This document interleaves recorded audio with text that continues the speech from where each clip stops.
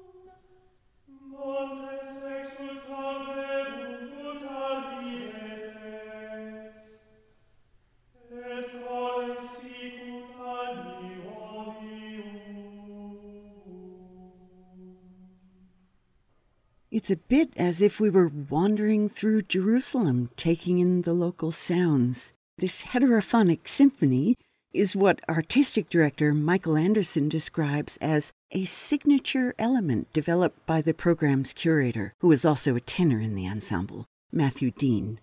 Hearing female voices so prominently in religious music might seem a bit provocative, but instead we are encouraged to consider them echoes of practices, some now forgotten, that were part of the cross-pollinization in medieval Jerusalem. Certainly a dramatic beginning to an adventurous program. All the major religions that were born in Jerusalem gradually spread for all sorts of reasons. Sephardic Jews, escaping their expulsion from Jerusalem, took their traditions from Portugal to the Ottoman Empire. Their language, Ladino, or Judeo-Spanish, is considered the best preserver of some early Jewish texts. Let's hear special guest Nell Snadas tell us about and sing one of these songs that were traditionally preserved by the women. And then Schola Antiqua join her for another that wishes joy and prosperity to the bride who has no riches or dowry. Guest oud player Amro Hosni Helmi adds his own magic to the proceedings.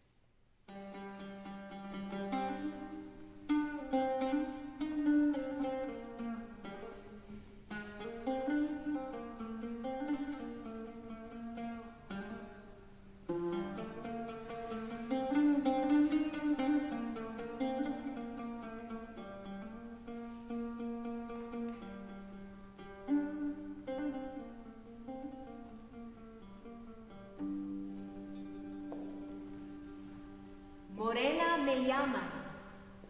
They call me the Dark One. A Sephardic song about a woman telling the tale of her life. All of the secular songs of the Sephardim were preserved by the women, who would tell stories, recount recipes for food and as well as medicine.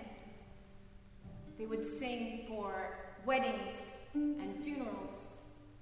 And they would also sing stories to warn their children of how they might like to live their lives. Morena Mayaman tells her daughter, I was born fair, I met a man, we courted, and we climbed the ivory and gold staircase, which is the Sephardic symbol of marriage. Soon she was approached by a man who said, you are so beautiful, please come with me. To which she responded, I would never go with you, my vows are too strong. Only to discover that this man was the son of the king. So she says, should the son of the king ever come to me again and ask me to go with him, I would say yes.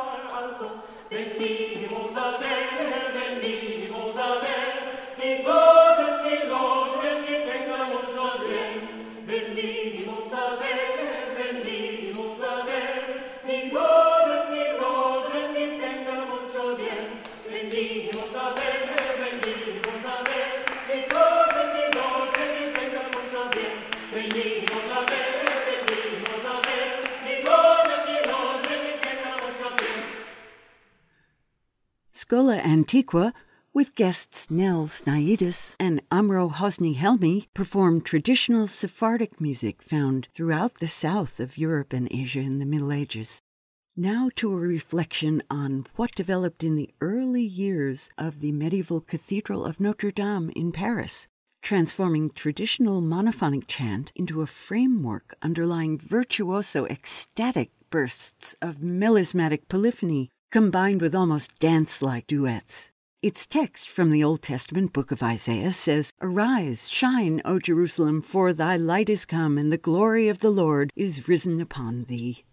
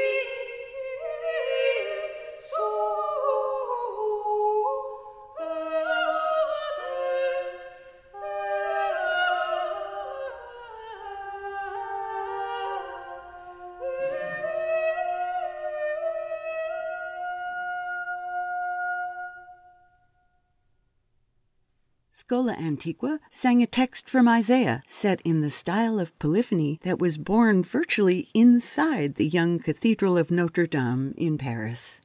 To end our visit, how can one resist the opportunity to hear William Byrd's allegory for the Catholic troubles in Elizabethan England, again the words of Isaiah, this time on the decimation of the holy city of Jerusalem. Ne Reminiscaris is a powerful, mournful piece that brings together this thoughtful, evocative program, and will let the performance end just as Schola does, with a traditional nasheed of peace led by Amro Helmi, who also sings.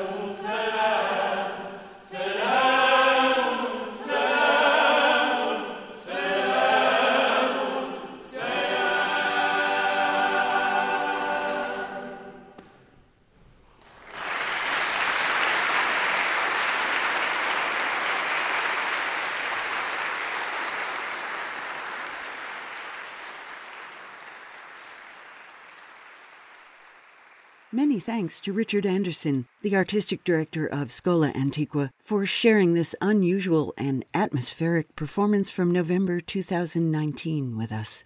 We look forward to more explorations of the diverse musics that cross cultural divides and remind us of the things that unite us.